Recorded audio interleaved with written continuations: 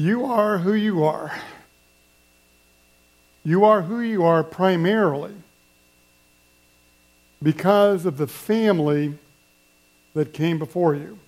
Now there's other influences, to be sure, the decisions that you can make, but you are who you are today primarily because of the family that came before you.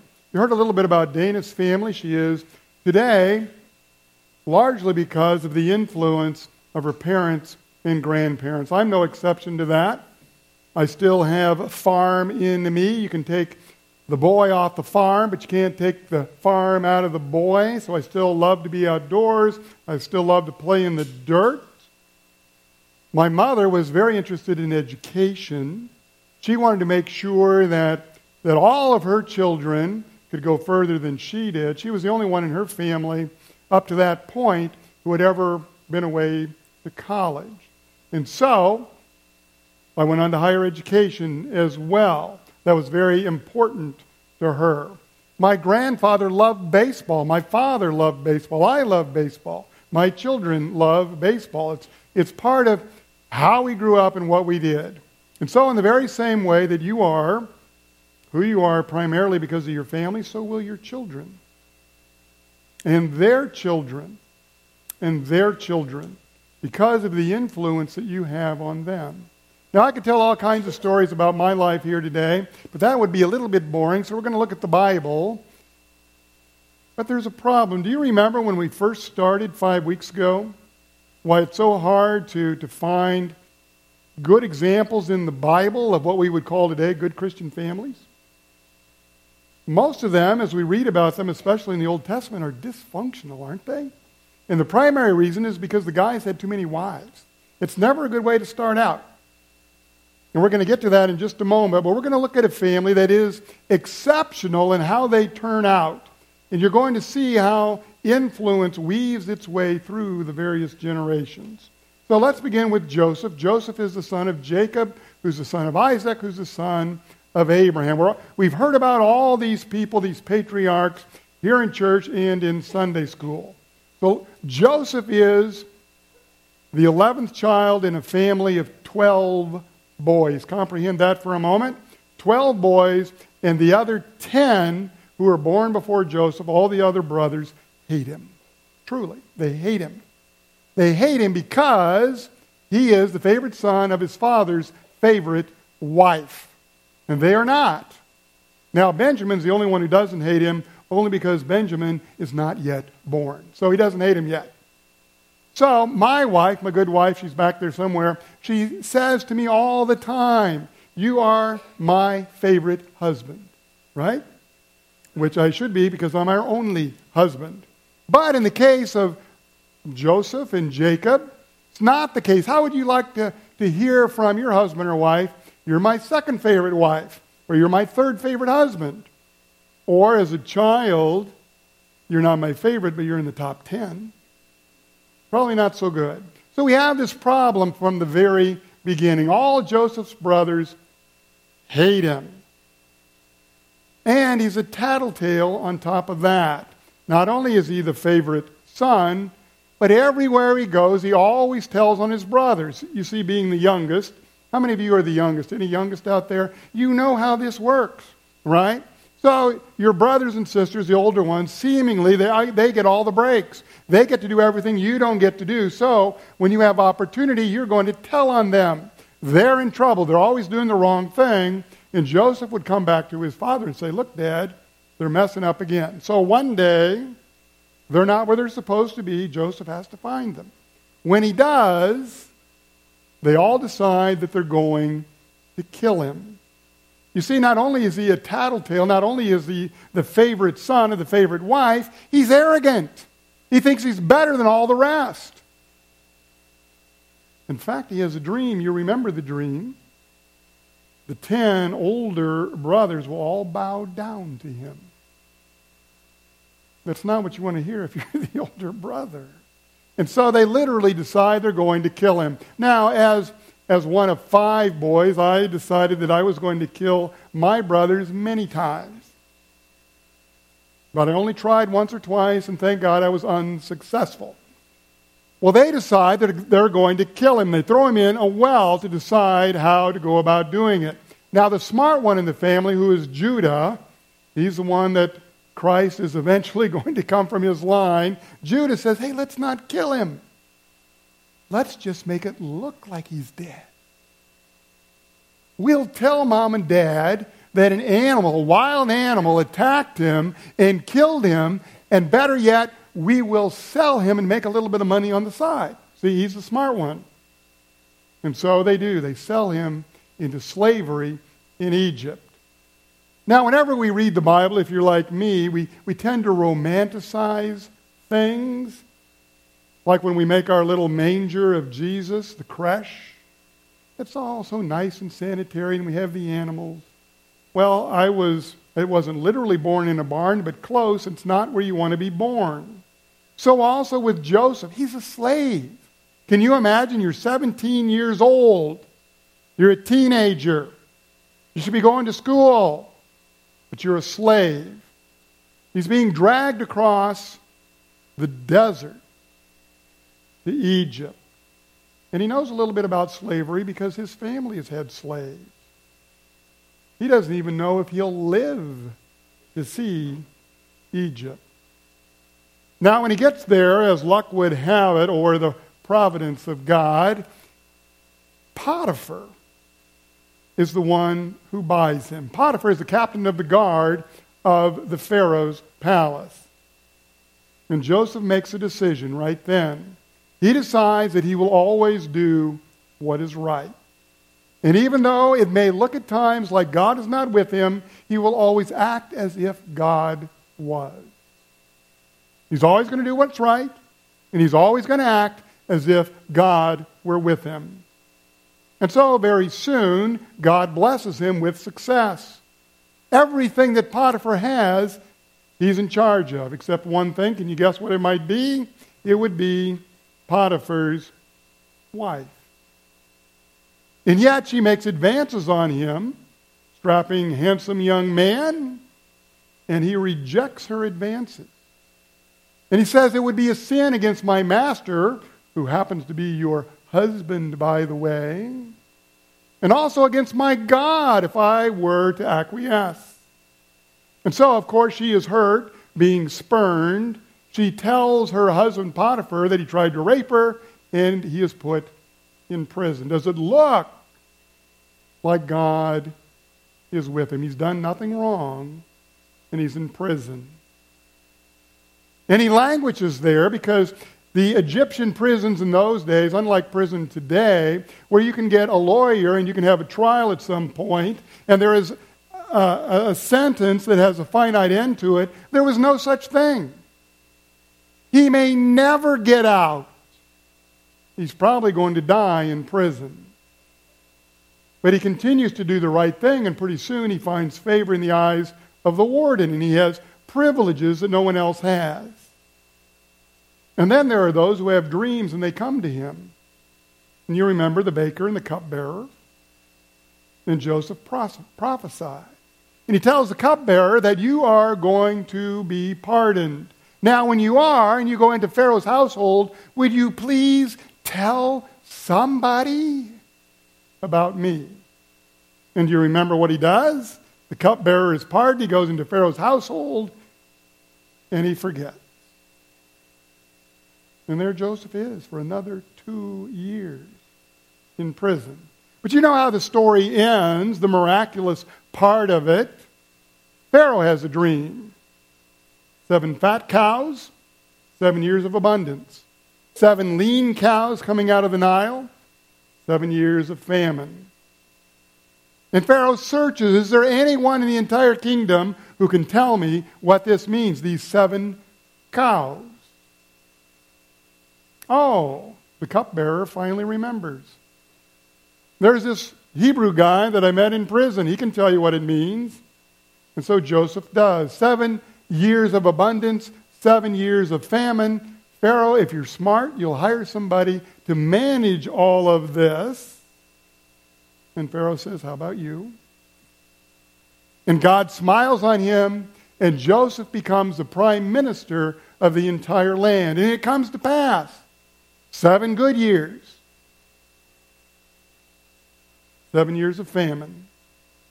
And not only Egypt, but the entire world is starving, including, going back to the beginning of our story, Joseph's brothers, who come down from the land of Canaan to Egypt, and the prophecy is fulfilled.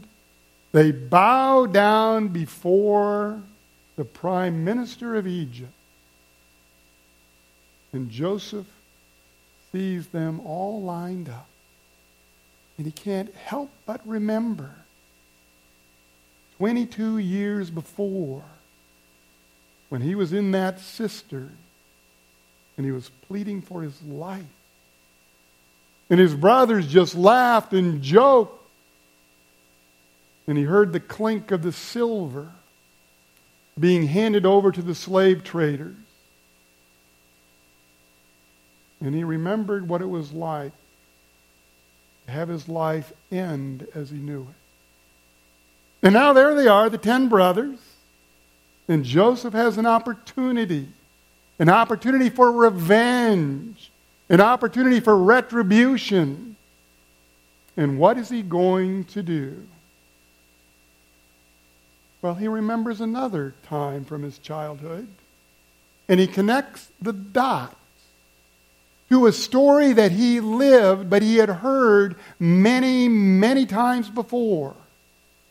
This is where we so often miss the part of legacy. We know how the story ends, but we don't see how it began. Joseph's father is Jacob. Jacob is a twin with Esau. Esau is the older one.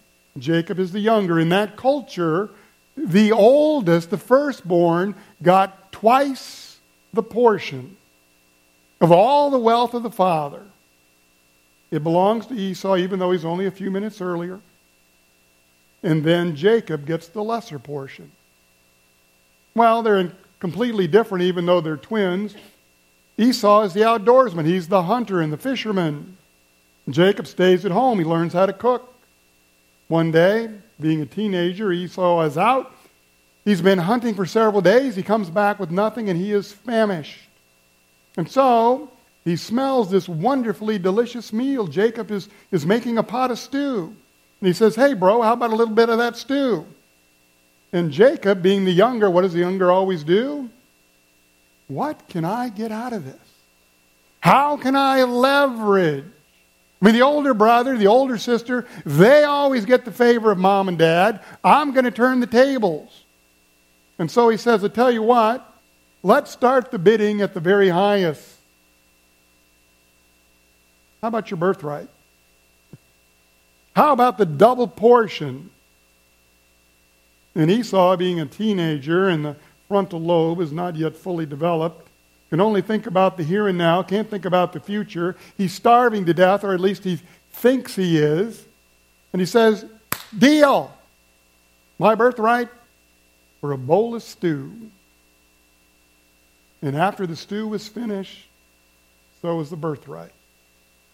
Can you imagine over the years then how the anger builds in Esau? Later on we discover that he loses his blessing as well because Jacob tricks him. And now his father Isaac is growing old and he's going to die. And Esau thinks to himself, Dad's dying soon. As soon as he's dead, I'm going to kill my brother Jacob as well. And when I kill him, then I will have my birthright. And when I kill him, then I'm going to have my blessing. And when I kill him, I'm going to have all those things that he's stolen from me. If you're Jacob, what are you going to do? Get out of town. And as soon as possible. So he goes to see his uncle Laban. And he sees Rachel, who will become his wife.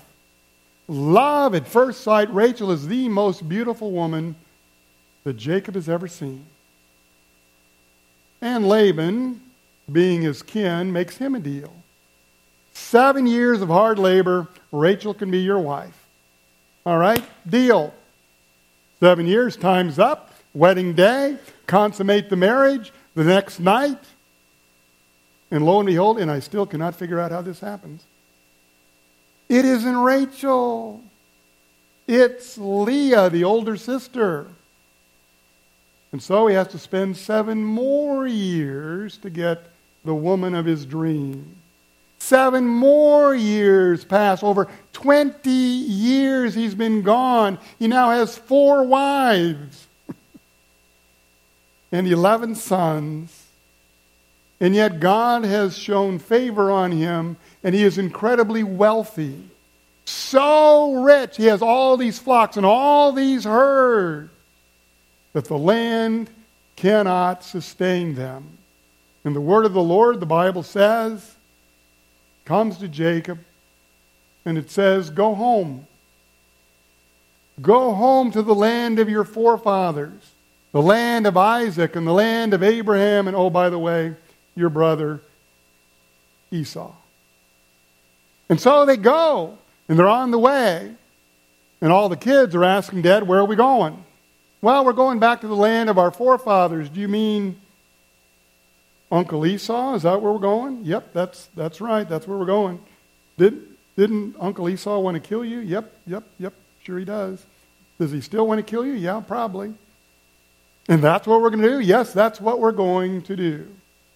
And so Esau meets them with 400 men. 400 men, not to welcome them, but to kill them.